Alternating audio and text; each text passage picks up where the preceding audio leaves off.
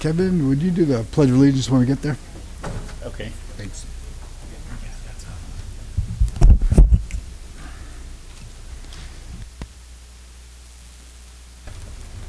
I'd like to welcome everyone to the meeting of the Recreation Amusement Park Commission for October 16th, and we're starting at 7 p.m.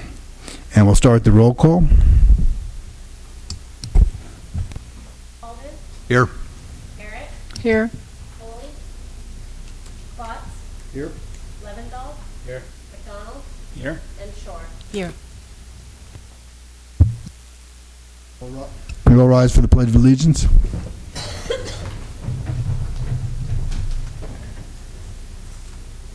Pledge allegiance to the flag of the United States of America and to the republic for which it stands, one nation, under God, indivisible, with liberty and justice for all.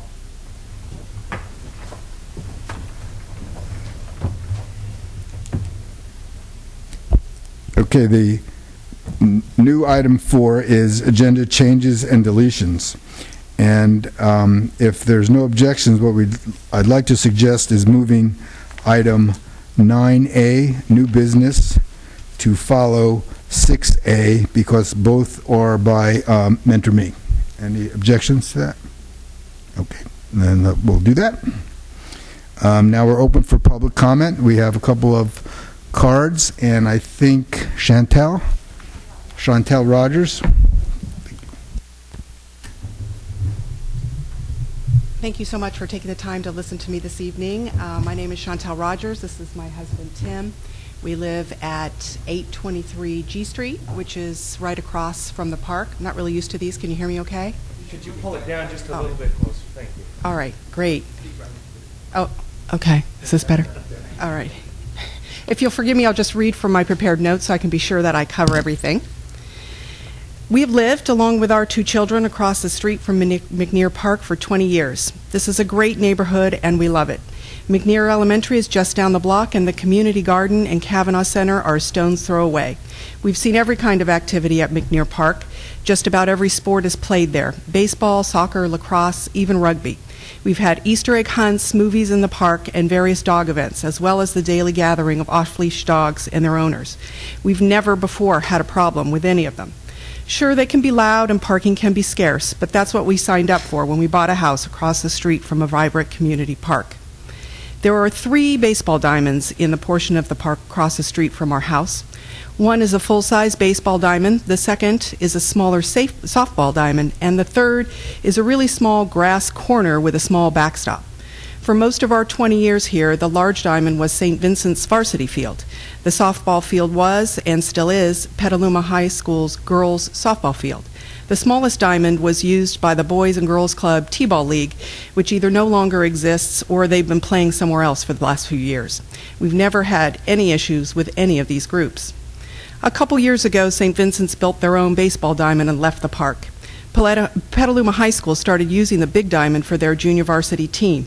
Initially, we had some issues with them. First off, they would drag the dirt infield with a car or truck without watering beforehand, and this sends up a cloud of dust that can travel across the field and onto the properties on the other side of G Street. The second thing they were doing was having batting practice in the corner with a low backstop. This is really dangerous, as the errant balls land all over the place outside the park and could easily hit someone walking on the sidewalk or in the garden or pool. Both dragging the infield without watering and batting in this corner of the park are also not allowed according to the rules for groups using the park. We spoke with the coaches but didn't have regular compliance, so we called Don Phoenix. Don called the school district and told them that they needed to follow the rules. They started watering before dragging and using hollow balls for batting practice so that no one would get hurt. This is how it's supposed to work. A new group comes in, and if the neighbors have concerns, they call up their Parks and Rec representative, and he clarifies the expectations to the groups using the field. They comply, and everyone is happy.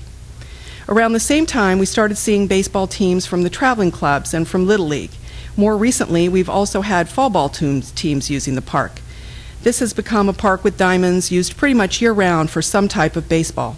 Many of these users, especially among the travel club community, don't water the field before dragging it, which they do not only before games but also before every practice. The dirt from the clouds this creates covers our cars and porches. We can actually taste dirt in the air when we're in our backyard. This practice has also destroyed the field. Instead of dragging that allows the dirt to be gently turned and to resettle back on the infield, this aggressive dry dragging sends the infield dirt flying all over the neighborhood, and it lands everywhere except the diamond. You should take a look at this diamond. It's concave because all of the dirt has been blown away during dragging. We've spoken to them repeatedly about it. Initially, they had all kinds of excuses. We didn't know, there's no water, no one told me, I don't have time. We called Don repeatedly, and he assured us that he had spoken to the team's leadership and that they had been informed of the guidelines for using the park.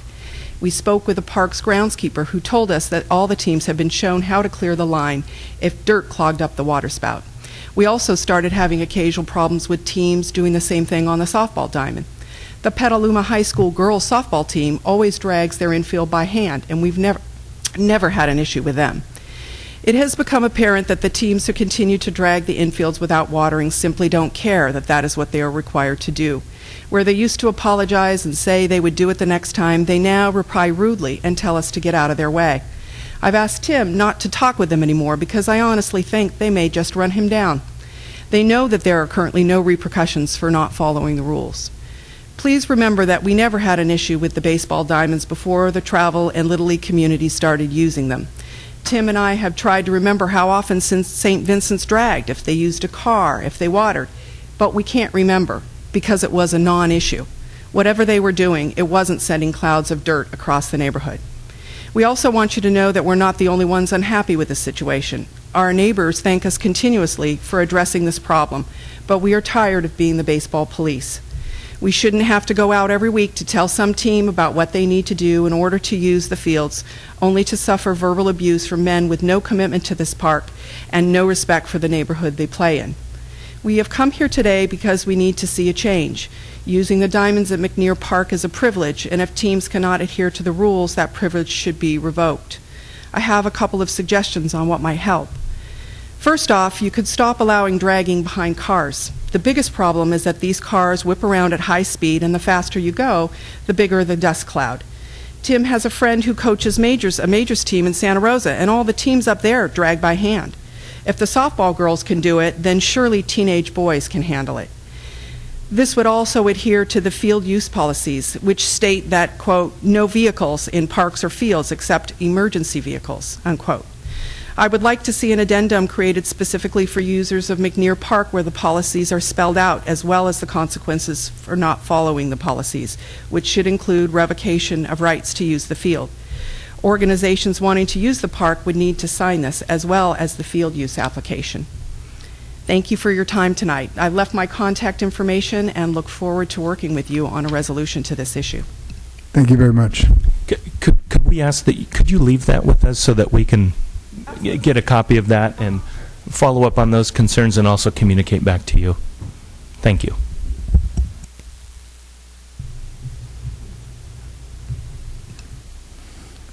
Our next item will be a presentation by Mentor Me and Deborah Dalton. Thank you, Mr. Chairman. We're pleased to have the Executive Director of Mentor Me with us tonight, Deborah Dalton.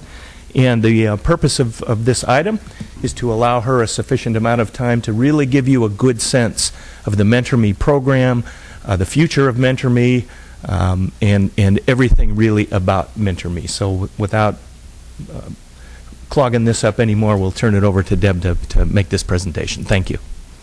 Thank you. Thank you, everyone, for having me. It's a privilege to be here. For those of you who don't have complete familiarity with Mentor Me Petaluma, there's some familiar faces in the room. We've been around for 13 years. You have our first annual report. When I became executive director in August last year, I warned them that I operate on a better late than never policy. So if there were things that we had promised to do 9 years ago, we were going to do that with grace and hopefully style. So I'm hoping that I'm not surprising our board of directors too much with these things that are coming to them every month. So Mentor Me 13 years ago started at McNear School, our flagship school. Many of you know Val Richmond, my esteemed predecessor and mentor. She and I have worked together for 7 years. I've been a mentor for 7 years. I didn't know whether one of my proudest moments was going to be seeing this report come off the presses, because for the first time, our staff, we looked at each other, and we've all worked together in almost every position in the organization for the last 5 to 7 years, and we realized we're really doing this. It's in print. Our pictures are in there, and we're working this program every single day still, with or without pay, most of us, again, for almost 7 years. Or to see my now 17-year-old mentee, who I was matched with when she was 10. Her mother's a methamphetamine drug user, and her father, albeit a lovely and hardworking man, is hardly ever home. She's now working with a college admissions coach, pro bono, Mentor Me Petaluma coach, and making decisions like Lewis and Clark or Willamette, Deb. That's pretty huge. So we have 250 active mentorships going in the community right now. We have over 80 kids on our wait list. We've got 300 kids in our care. Half of our mentorships are in the junior high and high school right now, and something really interesting is happening. These mentorships have been together for a long time. So maybe, much to some of these kids' dismay, we are, as my mentee would say, all up in their business. Yes, we are. And some of those poor kids are now linked to our parent portals. Imagine that. My poor kids, that my own children and my mentees, I can have a blow-by-blow of whether or not they've turned in their math homework.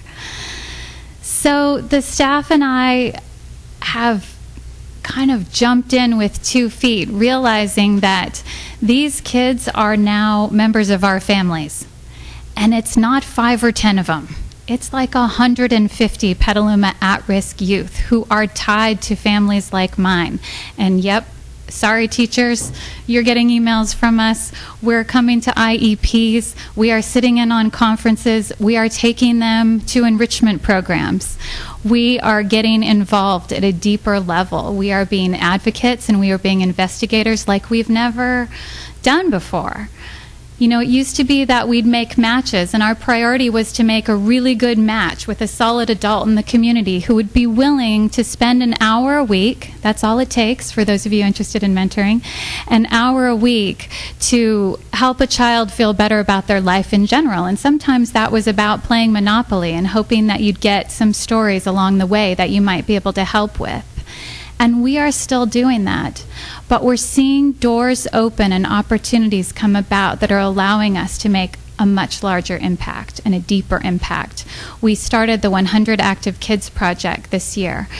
With that project, we decided that it's one thing to sit and tell a kid, well, the fork on the outside is the one that you use first, and you put your napkin on your lap when you sit in a restaurant. But it's an entirely different experience if you're introducing that child to Marco at Reese BC, and he's learning how to stand up and shake hands with Marco, and he learns that when I get up to go to the bathroom, they stand up too. And they're learning how to do all of that in real time. So the 100 Active Kids project started with a grant that allowed us to buy gift certificates and make partnerships with businesses in town and organizations. So if you're a mentor, you can go onto our website under Opportunities for Mentees, and you can see a whole list. You can do golf lessons with Dave at Rooster Run. You can do martial arts lessons. You can even go to the nail salon. It's about activities that you might not get to do otherwise, but it's also about opportunities to teach socialization and skills that you can't imagine that they don't know. You're opening the door for somebody, looking up, standing with your shoulders back. All of those things can happen in such a more organic way if you're walking around town doing what we consider regular things for these kids. We want to do more of that. We have 15 or 20 businesses and organizations involved right now. I'd love that to be 30 to 40. So we also are doing career exploration. I mentioned the college admissions coach. So this is not just college. This is also vocational schools. But starting in junior high, right now we have 15, soon to be 17 mentorships starting career exploration. What I would love to see, right now we're at 14 Keller Street, our beautiful new office we moved into in December. We're bursting at the seams because my poor office mates, I'm so sorry to announce, here come our kids again. Career exploration, making hats for the Mad Hatter Ball, doing community service projects. We're everywhere. So the kids are doing community exploration right now. So we're job shadowing with people in the community. We're interviewing. We're getting out there, practicing things.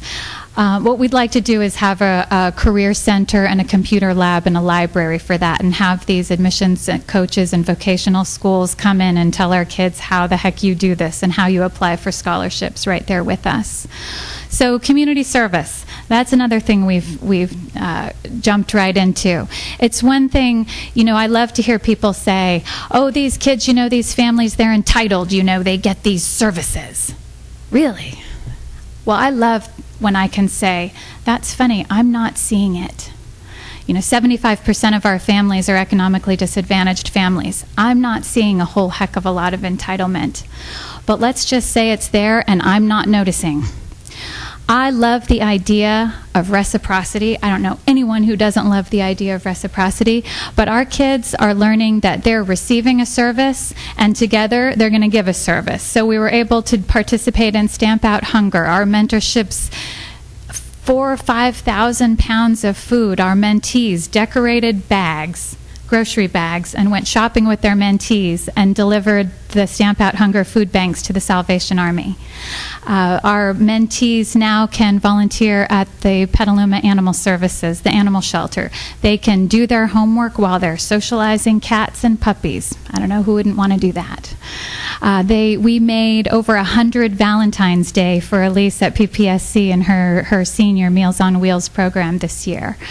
So we are proud. We're bursting at the seams. We haven't even begun to do the ideas that we want to do.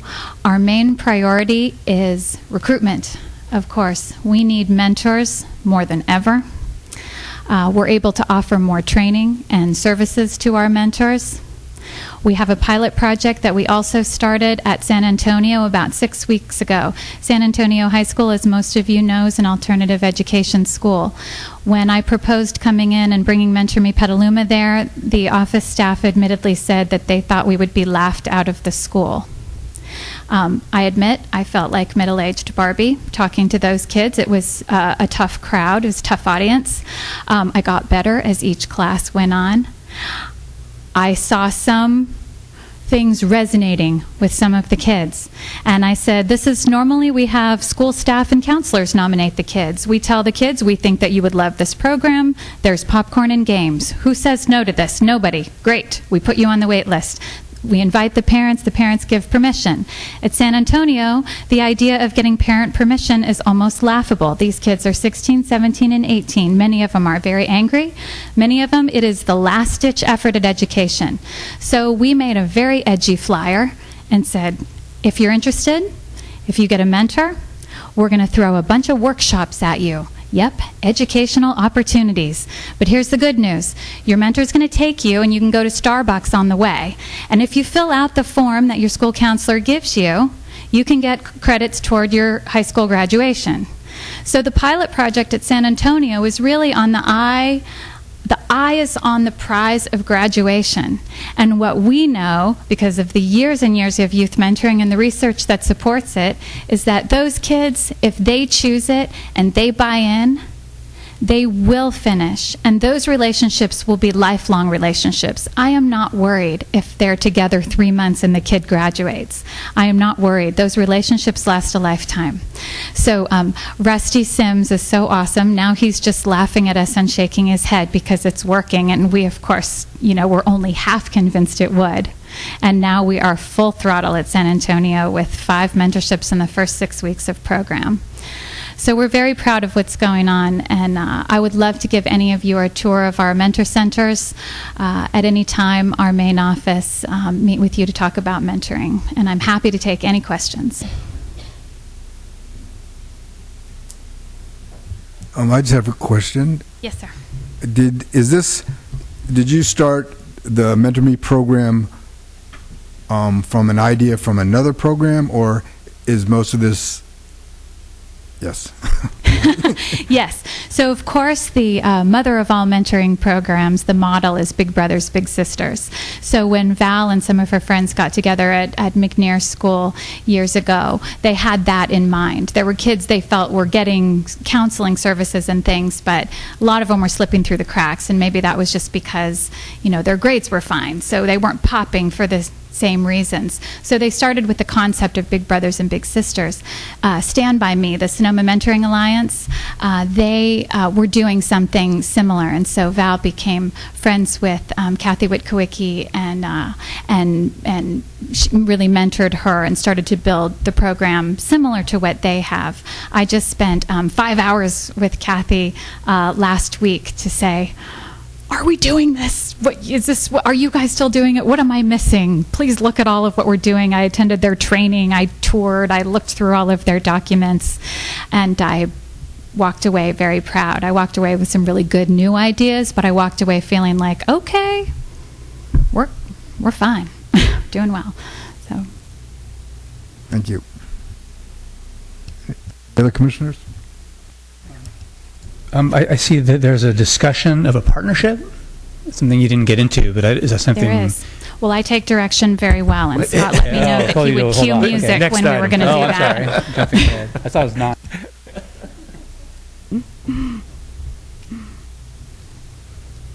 I do want to commend you for Val and the gang for what they've done. It's I never realized how many people I know are involved until you read their literature and say, oh, they're helping too, and so it's kind of there's a little call to action going on, and that's not a bad thing. Thank you. The other commissioners? Thank you very much.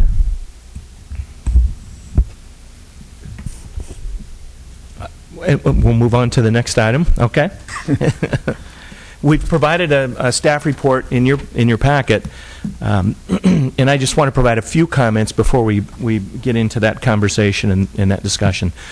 We're proposing a concept, and it's a concept around a use of a facility, or a shared use of a facility, or a partnership around a facility use. And before we move too much further on it, we wanted to get a check-in with the Commission. And essentially, we're looking for a couple of things from the Commissioners tonight.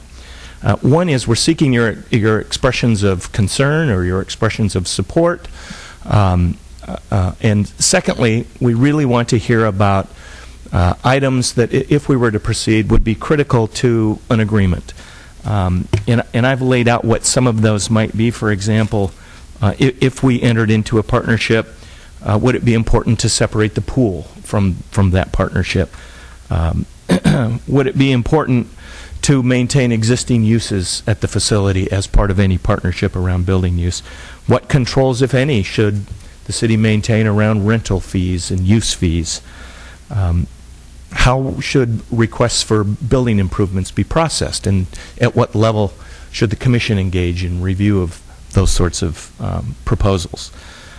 Should the agreement be structured such that it's a service agreement whereby Mentor Me perhaps is managing the Kavanaugh Center on behalf of the city, as the city would manage it, and putting their uses in?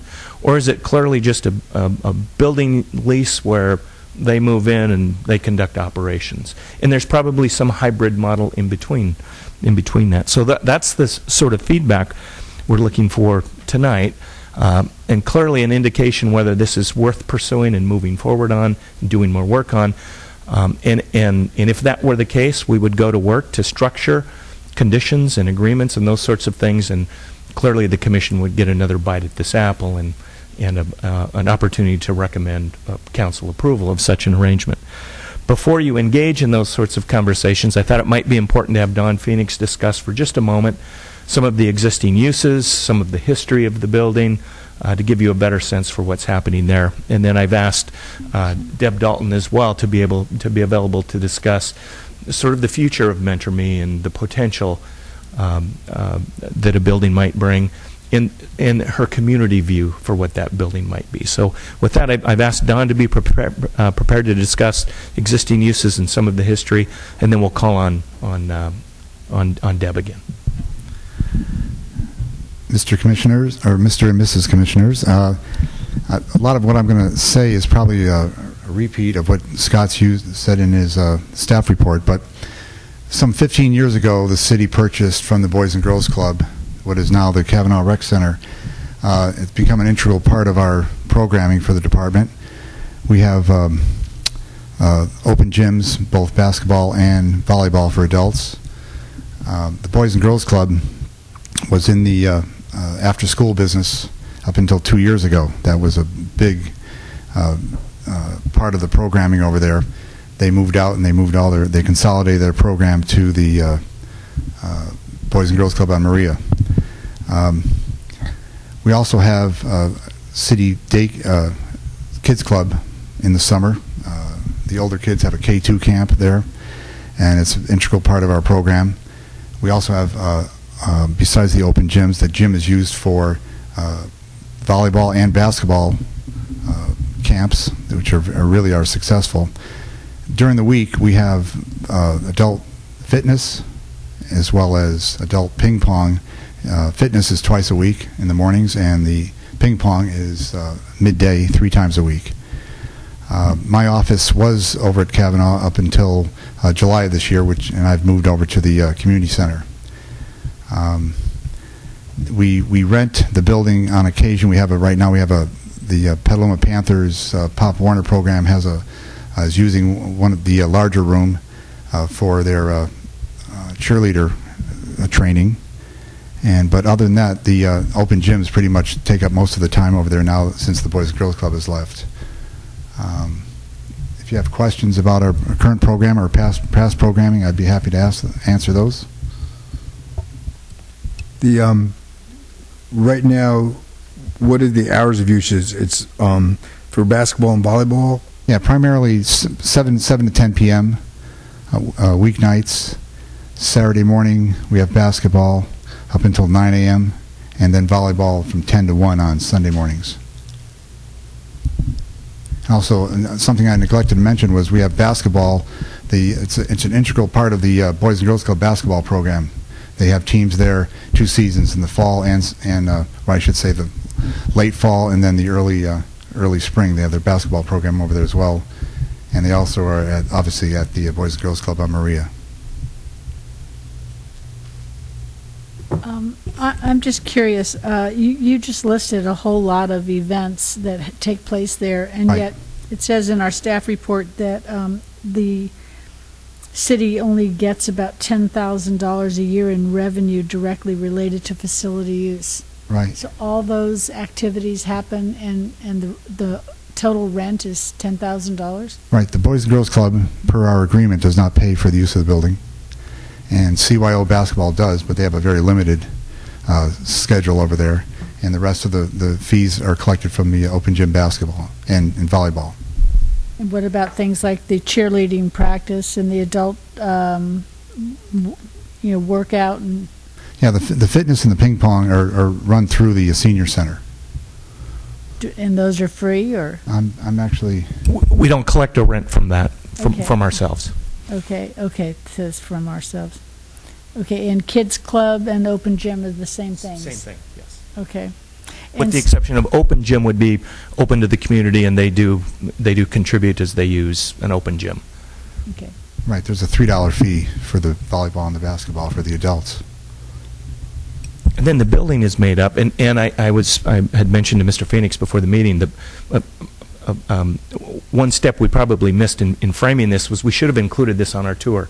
I think we've done the pool in the past. We should have got in the building, and then we would have had a better picture of. It's made up of more than just the gym. There are all sorts of other rooms and spaces that essentially aren't used, with the exception of a few of the uses that Don mentioned, including an office wing that is now vacant that also has a conference room with it. Commissioner Leventhal? That's what I'm trying to understand, because I was there, actually there last night for the 7-year-old basketball, so I know that's used. But what is it? Where exactly is the conflict I assume Mentor Me is not using the basketball gym, so is it the other buildings on the...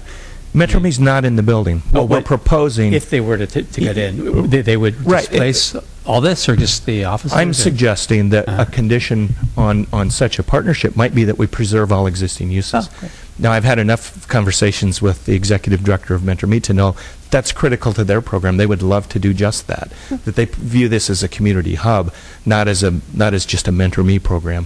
So which is why we continue to sort of move forward, because it seems like it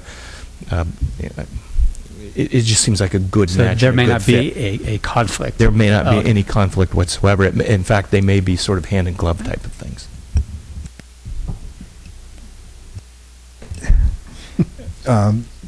Yes, Commissioner Alden. Thank you. Perhaps I missed it, but did you talk at all about pool use, what hours of use, or what the kind of activities are? Right. The pool is separate. It's separate. It's run by the contractor who runs the city pool on East Washington as well. But if I understood something Mr. Broden said, there was a possibility of folding the pool into a Mentor Me contract. Yeah, and let me clarify, and that's where we sort of began discussions around, well, how would we deal with the pool? It's a pretty important recreation program from my point of view, and as we had conversations, the folks from Mentor Me suggested that, we're probably not set up to be in the pool business. I really cited it more as an example of what we would want to consider and make clear. But I wouldn't see us getting out of the pool business. It's really an important little West Side gym in terms of an aquatic program. Okay, thanks for the clarification. A community gym, really. It's just located on the West Side. Okay, thank you. Councilman Barrett? Yeah. Kevin? I think that Kavanaugh is kind of an underused and slightly dilapidated facility, so I'd encourage any increased utilization of it, and I'm interested to hear what Mentor would have as a need. What one of the rooms, all the rooms, in that when that comes up. But I do think that it's a good idea to try and encourage more there and bring that facility to the West Side's attention more. And not the gym end of it. I'm sure the gym and pool end of it are sort of sellout, completed, but the rest of it needs help. Yes.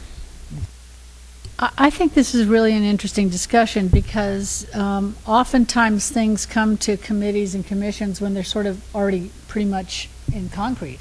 And so then you're just tinkering around the edges. And I really appreciate that you're bringing this to us at a really early conceptual level because, I think we're all kind of saying, gee, well, how's this look? And the question is we don't know how it would look yet. But what you're asking us is, do we think that this is generically a good fit? And it really does sound like it is a good fit. And I would recommend that staff and the Mentor Me board get together and talk about what their needs are, what their similarities are, where they would like to take responsibility, things they would like to stay away from, and things that we need done as a city.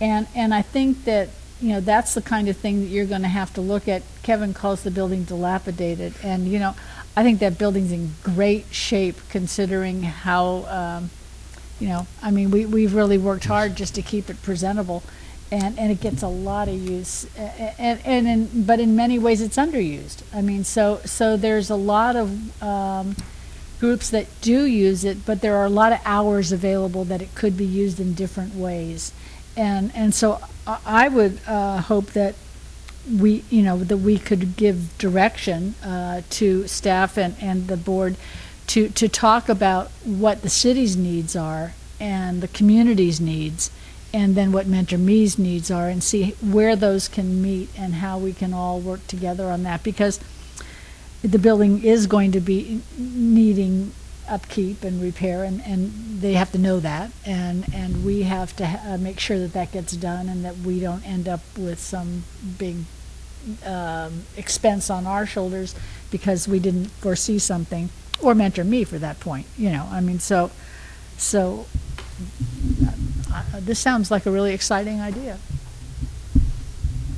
I'd like to add that we had a great relationship with the Boys and Girls Club, and the building is kind of lonely now that they've moved out, and as you mentioned, the building needs some occupants and needs some activity, and personally I think the Mentor Me program fits very nicely, and there's lots of separate rooms for their activities, which is nice. It's just not one big space, aside from the gym, and they are separated. Mr. Alden? Thank you. I certainly agree with Commissioner McDonald and Commissioner Barrett. Probably the word I would use to describe the building is careworn. Just walked through it a while ago, and it's been used hard, and it shows it. From the questions that Mr. Broden asked earlier, I would say in terms of preserving existing uses, absolutely, to the extent possible. And then when he threw out two alternatives for type of agreement, the service agreement sort of felt more right to me. But again, it's a matter of what you can negotiate with Mentor Me.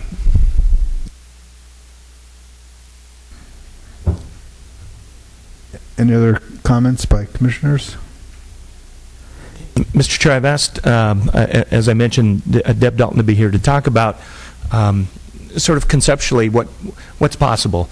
And again, as we continue to sort of move forward on this, it's, I think, important to begin thinking about what is possible.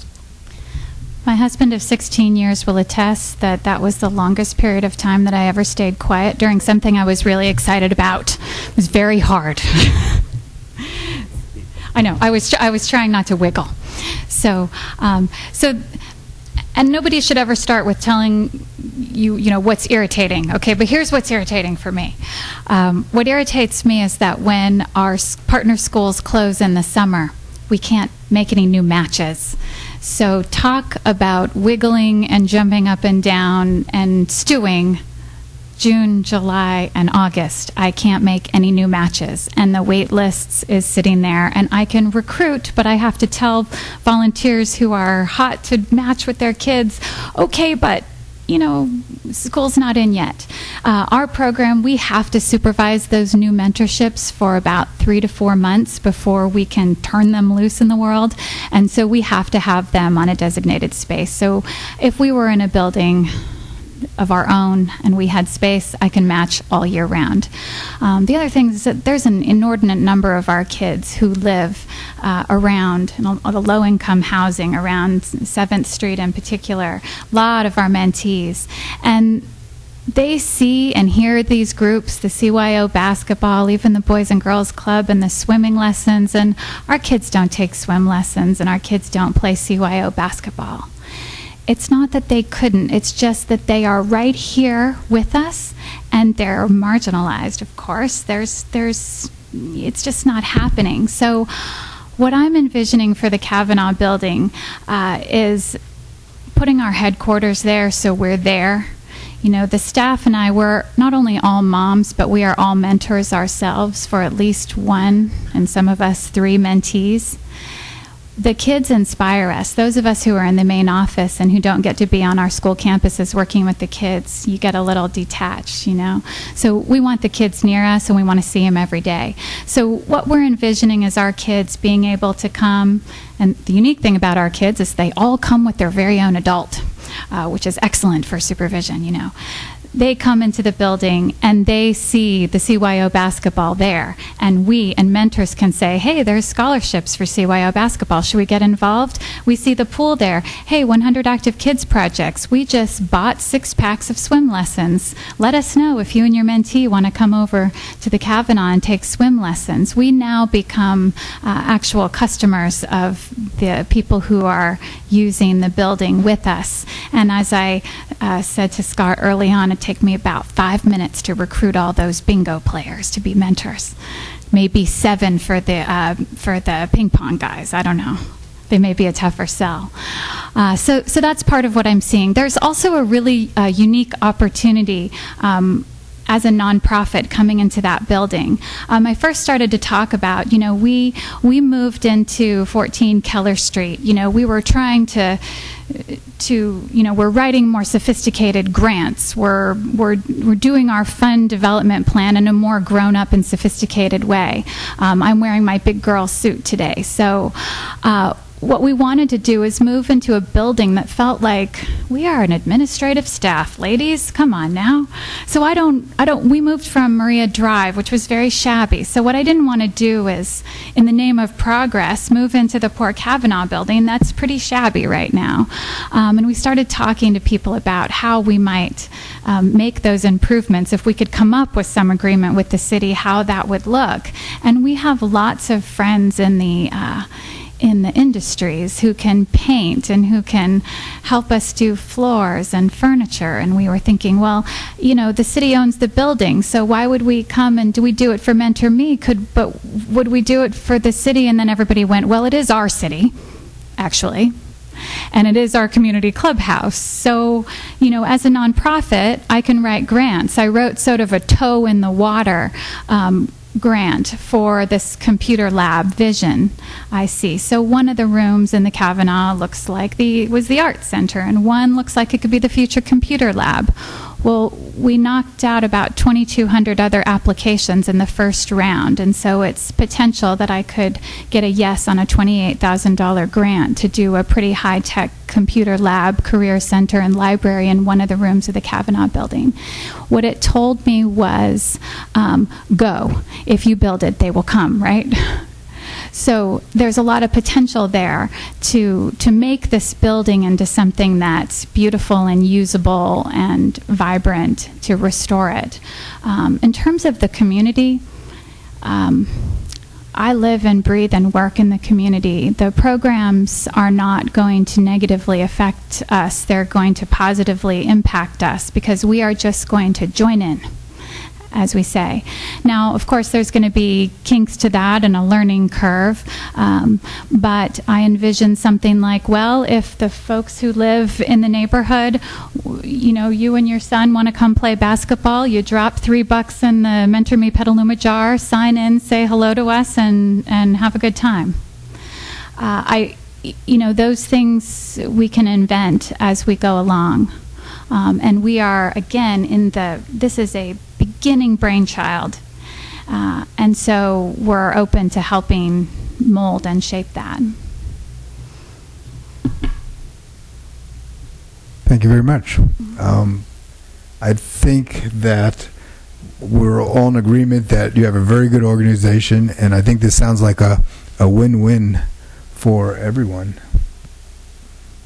Well, I've received the feedback that I think that I've needed, both verbally, and I've noticed a lot of positive head nodding. So we'll continue to brainstorm and to work on this. I think probably likely at our next meeting we may ask you to meet 30 minutes early, and maybe we meet over there. We get a good walkthrough, and we'll just continue to do checkbacks. But I think we also want to get this on a track that gets it done as well. So. But we'll continually be engaged with Mentor Me and with the commission, and it's a really exciting proposition, and another in our goal to create partnerships that are value added to the community. So thanks very much. Thank you. Thank you. Thanks, everybody. It looks like there may be someone who'd like to provide public comment on the item, so you could open. I see a hand raised. We would just ask him to submit one of those forms maybe when he's done speaking. Okay.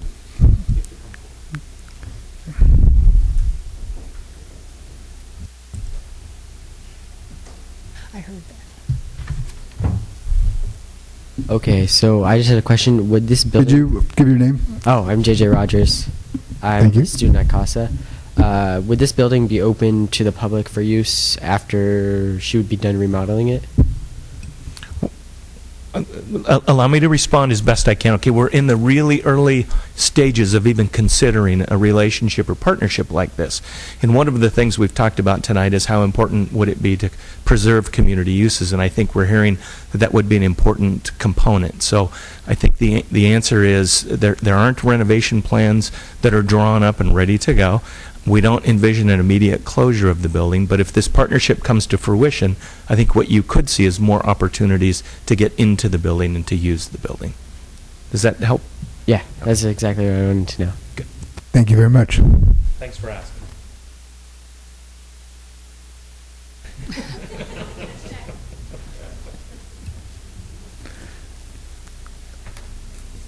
Okay, moving on is approval of the minutes from September 18th.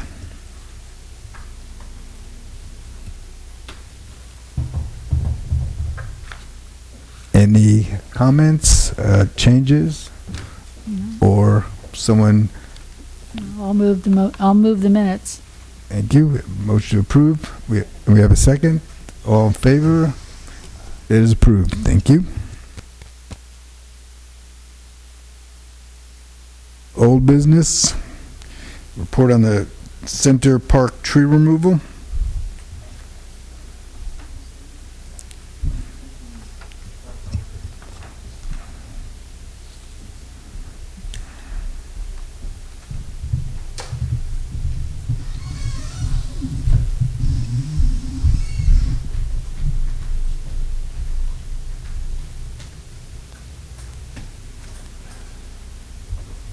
Thank you, Donnie.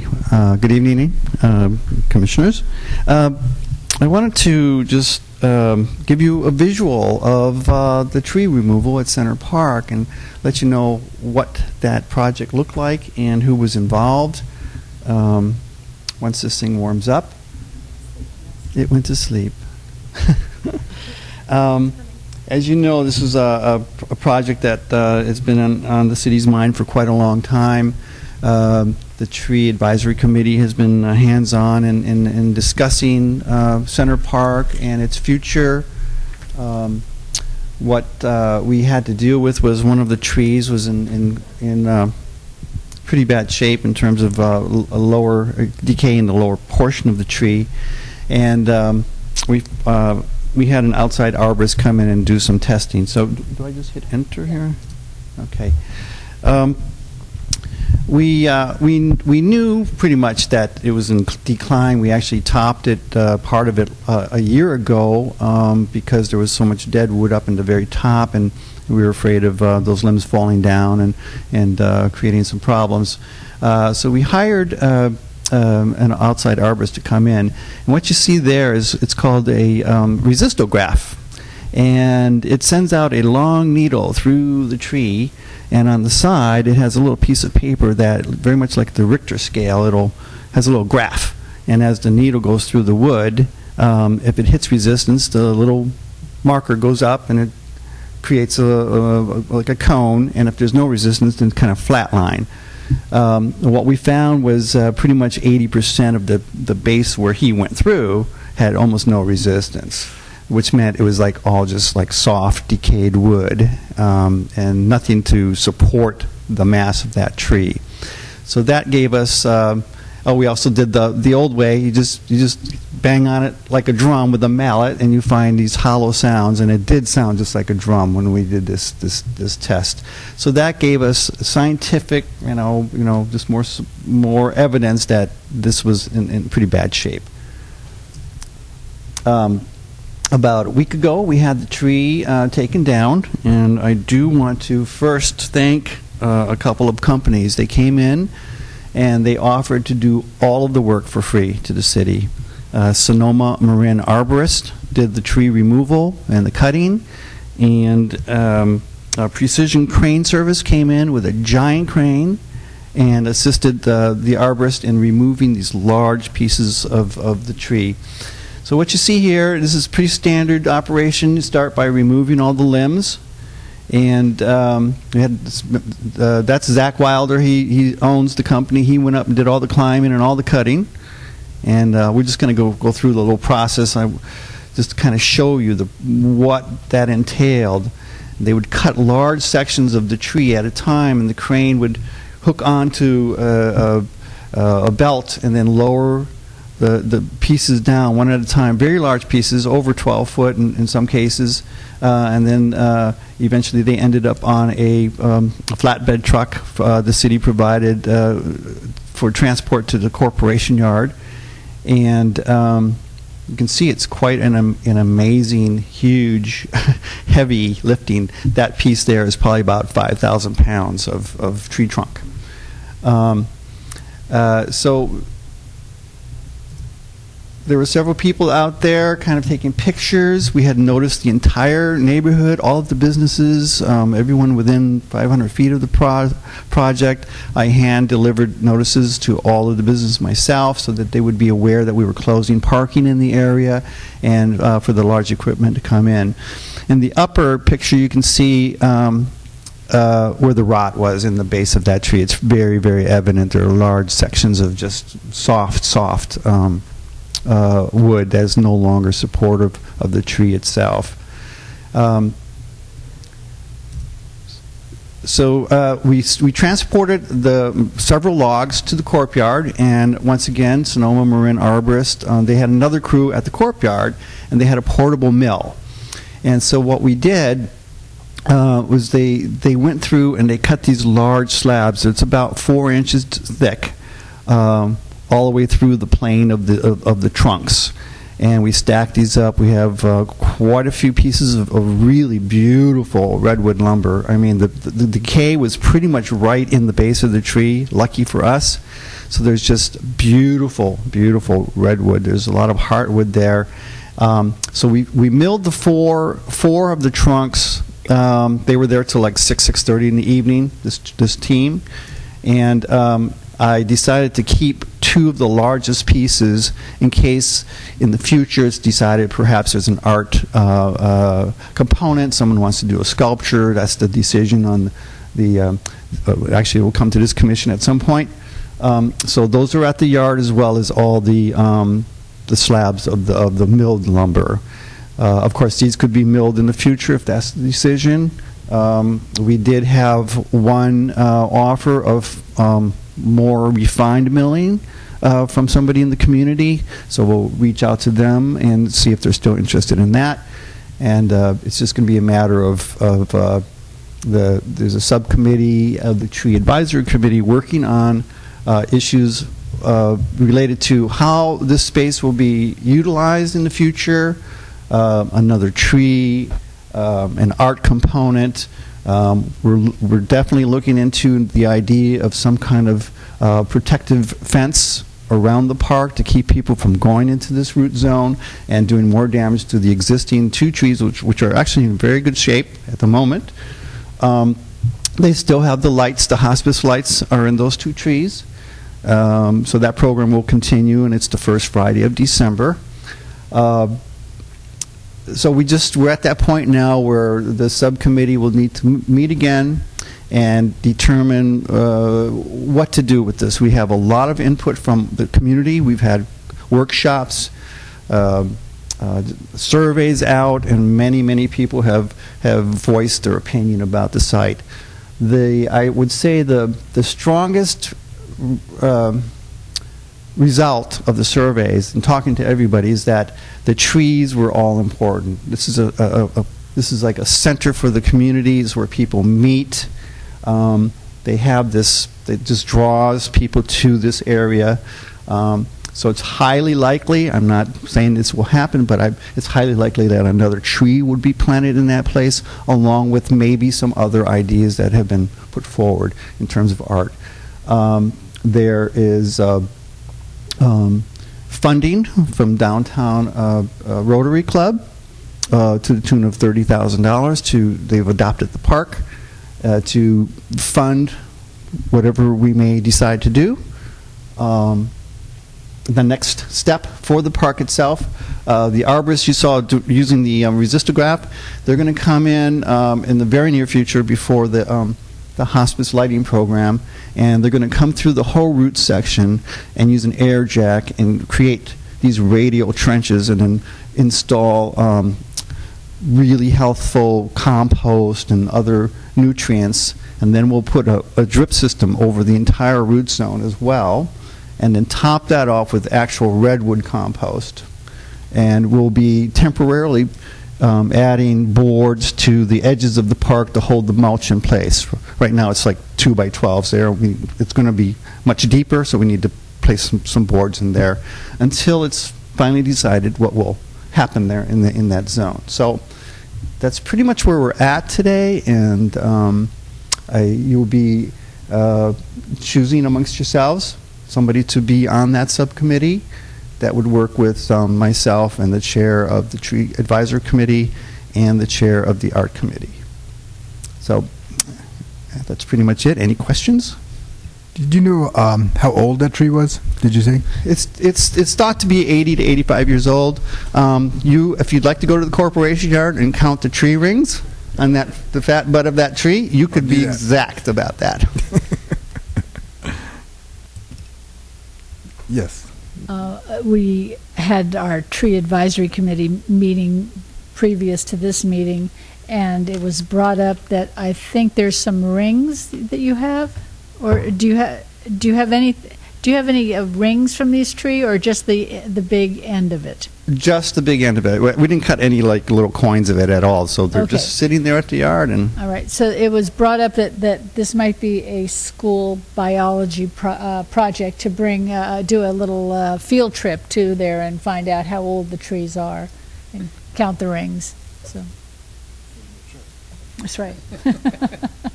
They can report to us. Okay. All right.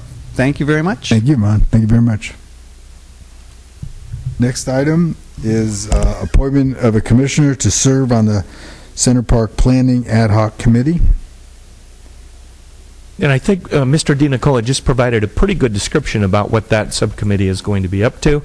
It would be a subcommittee made up of the Tree Advisory Committee, the Art Committee, and the Recreation Music Parks Commission, and staffed by Mr. DiNicola. So our former chairperson was the representative to the subcommittee. I believe, yeah, it was Margie, and obviously she's not here anymore. Though I suspect she'll maintain a activity with the group. But we'd like to get someone placed on that subcommittee. It's ad hoc. I would guess that it will begin to activate now very soon, and would have a time certain duration. Although I can't tell you at this time what that might look like. Can I ask what the time commitment would be? Turn this on. I spoke with Rod Scasalosi today, and he gave me some dates for next week and the following week. So I'm envisioning maybe one more meeting to really review everything that we've done up to this point, and consider all of the ideas that have been put forth, and then report to the Tree Advisory Committee. I really don't think it's going to take much more than that. It may take a second meeting. I'm just not sure. Once the ideas are kind of solidified and focused, then the Tree Advisory Committee would present that to this commission for review and consideration. Yes.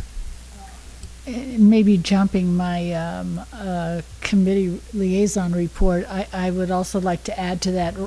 Ron's exactly right. But what I think what the committee had been working in community outreach efforts, and there'd been a lot of input in the very beginning. And now that we know the tree is out, and the definition of what's possible and what the limitations are now known. I think what the Tree Advisory Committee was looking for were several definitions of the areas that we wanted to go in, and some of those came up today. There were fencing that was brought up. Fencing ideas were brought up.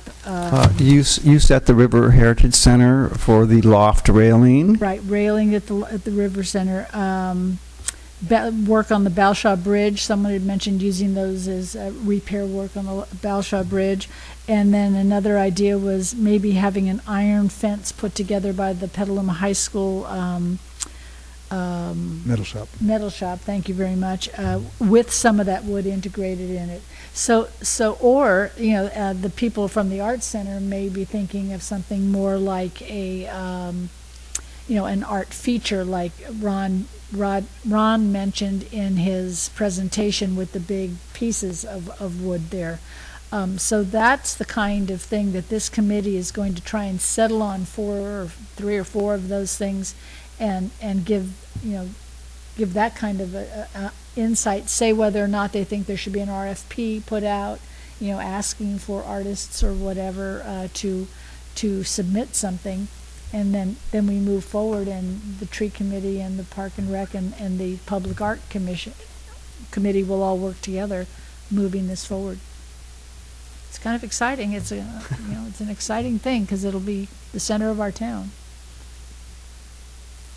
Do we have someone interested?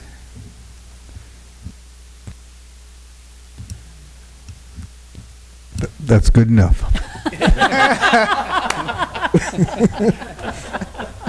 It's just I was concerned about the time commitment because some of my other liaisons take a bit more time than I had ever imagined. So, but I can handle a few meetings and I would be interested. Great. Congratulations. Thank you. Thank you. Great. Thank you for doing that. Next item in old business is demonstration review of department website. We added this to the agenda tonight based on some comments, I think, at our last meeting. What we wanted to do was take as much or as little time to walk through some of the components of the website, discuss the availability of electronic registration, and our resident website expert will make this presentation and do that demonstration. When enough is enough, don't hesitate to say so. Or if there are other things you want to see, don't hesitate to ask. And you've all likely bounced around this a bit, so we're going to do it just a little more. So the website is always an evolving work in progress. We're always updating it, changing it, looking at other departments to see, oh, I like how they do that.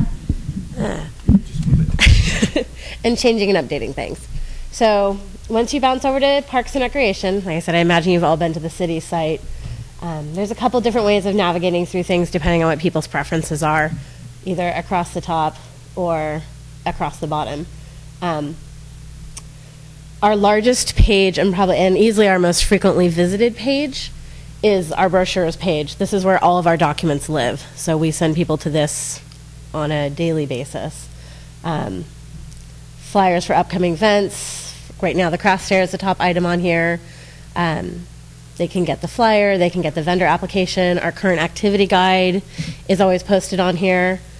For summer camps, all of our parent brochures, we actually leave them up year-round. Believe it or not, they get a lot of hits year-round, even though we're not in season, because people are looking at what might be available, and they like to look back at the previous year to see what we do. Leader in Training application, our preschool parent books, our preschool emergency forms. During the summer months, we post our newsletters up here on a weekly basis to parents so that they can go and grab those. Aquatics, we have the schedules for the various pools. All of our rental booklets, whether you're renting a building, a park, a field, and then if you're interested in teaching through us, all the necessary forms for that. And again, we have a year out at a time is generally up here where people can go and grab all that information. The next section over gets into more specifically into all of our buildings and all of our parks. So to go through the parks one first, many of these links jump you back over to that brochures page. So we've done that so that we don't end up with 4 different versions of a guide somewhere on the website. That way all the documents live on one page and these links take you back to that page. So your park booklet, field use permit. Field use is different than a park booklet. Dog run areas, this is just a little grid, little brochure that shows you what those look like. And then the city parks grid, which I think we handed it out. It goes on the back of our activity guide. It's a PDF that you can kind of look at everything as a one shot and see little dots for what amenities various parks have. We have some general guidelines up here. Some information about our park rentals, and you can go through, as you see, all of our parks are listed. These are broken out. These are the ones that we predominantly rent to people, so there's a bit more information. If you go into one of these parks, there's some photos, a short description. It's going to give you the acreage, whether or not they're rentable, and then sort of a really quick bulleted list of what the amenities are at that park and whether or not those amenities are rentable, or if it's a picnic area that has barbecue pits at it or just picnic tables. That information is all in here. And again, you can go through every single park we have. They're all up there. So those are our parks pages. And then you can also go through building by building. So community center, same thing. These maps all immediately link you over to a Google map so that you can MapQuest it. I should have actually added that on the parks page. Over the last 2 years, we've actually added addresses for all of our parks. Now with smartphones and GPSs, saying that a park is at the corner of F and G doesn't always work so well. So over the last couple of years, I've worked with Trey in the GIS area, and we've just sort of chosen addresses for parks so that people can enter that address into a MapQuest and get to the park. So back to the community center. Again, all the various rental forms that you might need jumps you back over to that other page. We have all of our room diagrams up here where folks can download those. And then there's a little slideshow that goes through our rentals. It is very common that we get rentals from people who do not live in Petaluma, who live all over California, all over the nation. We'll have stuff like Hunter Douglas comes in and does a big trade show. It's local representatives, but it gets booked by their corporate offices. So it's really useful for them to be able to jump on our website. When we're talking about rooms on the phone, we can say, well, you know, it's the meeting room and it looks like that, and they can actually get an idea in their mind of what those rooms look like. This is an area that we're working on right now. I'm actually taking photos of various setups in these rooms so somebody can see what a room looks like when it's set up for 300 people or 200 people or various things. And it goes through the same basically format and page for each of our buildings. So Senior Center, they have a lot of links specific to seniors. He also has all of his newsletters up here. He keeps a year's worth of newsletters that people can always access online. Kavanaugh Rec Center, I think it's just an exterior building. Actually, and it's an old exterior because there's still grass. The pools also are on here. The pool pages we keep extremely simple and really push people to those current schedules. The schedules change frequently, and we found that we've been more successful keeping the information on here simple and accurate as opposed to sort of delayed. And Marina still has a link. Marina is managed through Public Works and Utilities Department now, but we still have a link to the Marina from our website. There's also a link off of the Public Works page, so you can get to these same pages off of either. All the information that boaters need for the turning basin. And then another piece to our website that we maintain is Petaluma Waterways. This came out of some work that Scott did with the National Recreation Rivers and Trails program, and they've been here a number of times to present the whole waterways concept and plan. And so their documents and information need a place to live on the web, and so we also manage that for them with Susan Starbird. Lots and lots and lots of information in here, really slick breakdowns on all the various areas of the river. She really kind of keeps an eye on what's on those pages and just feeds me the information to update to the website. And then the swim center, the last building. We also have committees that links to the pages that the city clerk maintains on each of the committees that fall under our department, you folks, as well as the Youth Commission and the Tree Advisory Committee. Recreation programs is really very basic information, but just each of the program areas that we have. So adult sports, classes, fitness, aquatics, camps, seniors. So really, really brief information. Like I said, our heaviest used pages are by far that brochures page and then our two rental pages. The other piece, and I just found out tonight that the links, oh, now it's working. It didn't work earlier. Scott was talking about registration online. On every one of our Parks and Recreation pages at the upper right-hand corner, this register online button lives, and that sends people over to our registration site, which is managed by a separate company. It has a very convoluted URL, so we've created a URL with the city that's cityofpetaluma.net/register that makes it very easy to tell people how to get to that site. This site just pushed out this new user interface about 2 weeks ago, so it's not completely personalized to us yet. They sort of took our stock information that was in it before and dumped it in it, so the pictures are not ours at this time or anything else. We'll be doing that over the next month or so. But it allows people to register pretty straightforward. When it gets there. someday. There we go.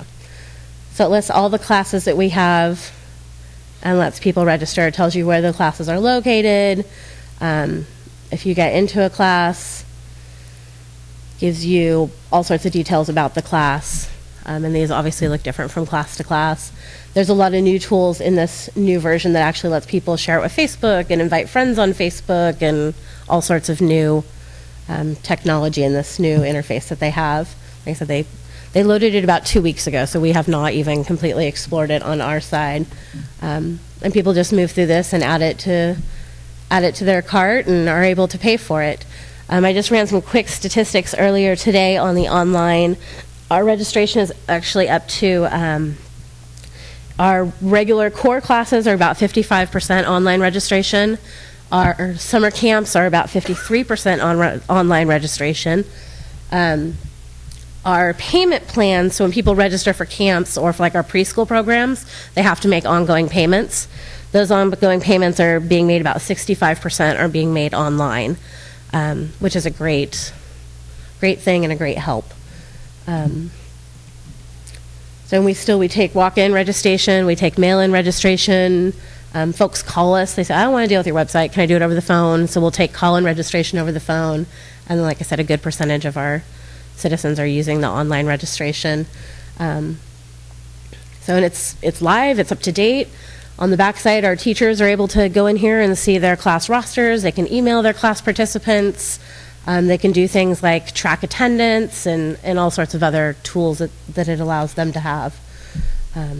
So those are our two websites that we go back and forth with. Are there any questions? I have a question.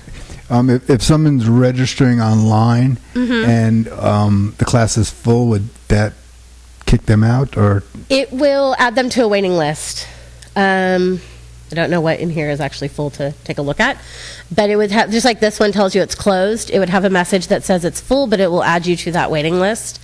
And the waiting lists are, because this is online, everything is very up to the minute. So if I go and refund somebody out of a class and take them out of it, that person who is waitlisted is immediately contacted through email to say, an opening is now available, would you like to register? Oh, that's great. So it manages itself in that regard. Or sometimes they'll call us. A lot of times, if you're waitlisted, folks will call us to see if we can do an override, which is on a case-by-case and instructor-by-instructor basis. So, it's pretty good. Any other questions? Thank you very much.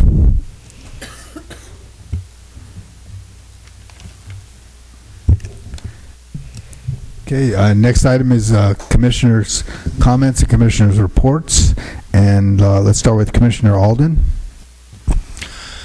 I've been to all my parks. Didn't get to them last month. I did get to them this month. I will be submitting some comments to Ron, but in general, I mean, they're pretty much what I expected. It looks like a city that is short on cash for capital improvements, but is doing the best they can with the dollars that are available. I assume that would be a fair statement. Okay. Now, I forget, Mr. Chairman, is this also when we talk about liaison, or is this just strictly park report? You know, they've been combined. Just let me comment on that, because please. We did such a great, everybody did such a great job of learning the agenda and figuring out that there's a separate place for this and a separate place for that. We're consolidating all of our agendas across all of our boards and commissions. And so we've combined now, after we've trained everybody up, we've combined that piece of the report. So yes, this is the place where you would do all of your reporting. Thank you very much. I'm the liaison to the Pedestrian Bicycle Advisory Committee. The one thing that came up in the last PBAC meeting that was pertinent to this committee, I brought to them the proposed improvements to Walnut Park. They were very enthusiastic about the possibility of maybe additional bike parking, just some possible symbiosis between Walnut Park and some of the things they're trying to go on. Just preliminary conversation. I've already coordinated with Mr. Broden and Mr. DiNicola on this one, but hopefully it's the beginning of a good cooperation. That's it. Thank you. Commissioner Shore? Yes, I did my museum commission liaison. They were tremendously excited about the opportunity to be able to use some of the cases in the Lucchese building for events. They were just thrilled, absolutely thrilled. So that was really good. They have a show that's up now that's closing November 3rd. Attendance has been a bit slow, so if you know of anybody who is kind of interested, maybe interested, they should hustle down there because they'd love to see them. I went to all my parks. My parks looked much improved, I thought. The drinking fountain is working at Mannion, and they did some weed whacking. It looked great. And I was over at McNear, and I can comment that those fields are extremely dusty. The dust is very thick. And on all the pitching mounds, the erosion is so bad that it actually could cause an accident. So the park itself looks great, but there's some surface issues there. Thank you. Councilman Barrett? Well, I've sort of given my my report regarding the tree committee, and there's not much else to report about that. But you know, I did want to take this opportunity to respond to the public comment, and that I do think that that is a serious issue that you've brought up, and I'm glad that you've noticed it when you've been there. And I do hope that staff will address that. But you know, part of the problem with people who aren't doing what they're supposed to do is that it's very difficult unless there's someone there to stop them, you know, when they're doing something wrong. So this is going to be an issue that is going to maybe take a little staff time. So I'm sure staff will talk about it. But thank you for bringing it to our attention, and I'm hoping it will be resolved. Thank you. Commissioner Leventhal? Let's see, I went to 4 out of my 5 parks, and they all looked great. It was really nice. The weather's been so beautiful. They've been getting a lot of usage, and so it was really fun to see them used. I also did the Petaluma River Cleanup Day along with Commissioner Barrett, and that was actually a lot of fun too. Well, I felt like with my vest and litter pickers, I looked like one of those DUI people on the Caltrans side of the road. But it was good, and so it was really a great event. So I enjoyed that too. Thank you. Commissioner McDonald? This is the best time of year to see parks, isn't it? But no, I didn't liaison with Arts this month, missed that one, but so that's the report there, short and sweet. Thank you. Staff comments? Ron DeNicola? Park staff was very busy this month, just repairing. There seemed to be a lot of mainline water breaks in several of the parks, so they were very busy just taking care of water issues. We've been on top of that just like a hawk because of the water conservation needs in town. So staff's been very busy just making sure things are efficient and there's no wastage. Staff also spent some added time at Lucchese Park to prepare for the Traveling Vietnam Veterans War Memorial Wall, which was there over the weekend. They came in on Thursday and Friday and Saturday and Sunday. I think they left Monday morning pretty early. I had a chance to see it just as it was going up, and it was just an astounding thing. I was told there were no hard numbers, but several thousand people came over the weekend to witness that and take part of that event. So that went off very, very well. And again, it was just beautiful weather, so it was like kind of the perfect thing. So pretty much that's my report. Thank you very much. Yes. Question, if I may. Two parts. One, I think the Vietnam Wall was a real nice thing to have in our parks. I coach a high school girls team, and we're at Lucchese. There's no room to warm up at Lucchese. We have them warm themselves up. They ran from the field to the memorial, took a little tour, and ran on back. And all these 16, 17-year-olds were talking about it, and I'm sure they tell their friends, and they tell their friends. So it was a nice thing to have in town. Second, on a question sort of thing, are you noticing anything different with recycled water on the park grass? It's going good? It seems to be doing very well. We don't see any difference in the way the grass looks, or but no extra nutrients, no extra chlorine. No monster grass is growing at this time. As a result of that project, did you change irrigation controllers for more irrigation, less irrigation? Oh, actually, we've pretty much kept it to the standards that we were using. We kind of, I call it riding the clocks. So if the weather is really, really hot, you just kind of, especially in the sports fields and it's adobe, you just have to keep it just at the right amount of water level so that the ground doesn't crack, and then it's also not slippery and muddy. But we really haven't changed our programming other than just keeping an eye on efficiencies, heads that need replacing, looking for leaks, things of that nature, and even coverage, so that even like the slightest nozzle change can really make a difference. So there's no donuts or dry spots or anything, but not really any change in our programming. It's certainly going to help our budget in terms of savings in water costs for our parks. So we're looking forward to more. Thank you very much. Director's report. I commented on the agenda already, but I just want to sort of say it again. You have a new agenda format tonight. It's not earth-shattering changes, but what you will see, particularly if you serve on multiple committees or commissions, is a standardization of agendas across the board. And while we were sort of striving for that before, I think you'll see that this will be sort of a strict standardization. And that resulted in some changes. One of them was the addition of the agenda changes and deletions item, which will then allow us to group items, to get public issues up first, so that we don't keep people here late unnecessarily. So we still have that flexibility. It did combine your reports. I'm sorry I didn't give you a heads up on that, but you clearly picked up on that. So there are subtle changes. Nonetheless, I wanted to explain why you were seeing those. I would ask you to check your calendars. We're coming into a holiday season here. Right now, we're scheduled to meet in November and December. We oftentimes combine those meetings. I'm not intending to recommend that at this point, but if you could check your calendars, give Donnie or I a heads up on anything that looks like it could be problematic, and then we'll begin to make adjustments in schedule if we need to. If everybody looks like they're clear, we should plan on our routine schedule unless we have other opportunities.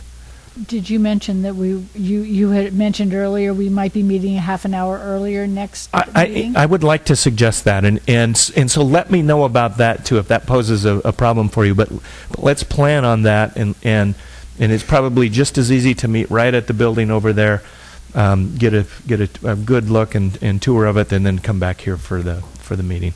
So let's plan on that for November. That would be a 6:30 then start. We'll do a special meeting announcement, and we'll meet at the Kavanaugh, and obviously we'll remind you of that. So, and then finally, I also wanted to comment on the public comments. It's not an agenda item. We can certainly comment, however, and I want to let the commission know, and the folks that are here know, that I'll be asking Mr. DiNicola and Mr. Phoenix to get together to review the site. While you certainly are at you want users to do the right thing, we do have the power of permit. We have the power of conditioning permit, and it's not as if we're helpless to enact, proper use of sites. So we need to review what's happening, make sure that we understand what's happening. We need to make some determinations on what's appropriate, what isn't. Clearly, we don't want to dust out the neighborhood. It's not good for the field. It's not good for the neighborhood. I would remind you that we're in a unique position here in that most of our self-sustaining youth rec groups do their own field prep. We don't have the equipment to do it. We're not staffed to do it. And while I find that somewhat troubling, that is what it is.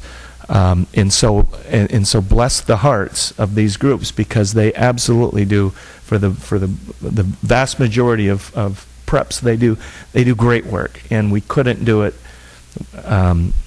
without that help, and they couldn't do it without doing it for themselves. So we're not going to overcome folks doing their own preparation, but we certainly can manage that. We certainly can condition that. We certainly do have the power of permit. We will get on it, look into it, follow up with the groups, and we'll follow up with the folks too, and we'll make sure we get a note in your next packet so that you know what we did with that as well. Thank you. Is there a motion to adjourn? Is there a second? Okay, meeting is adjourned. Thank you. Good meeting. Thank you. Good meeting is adjourned.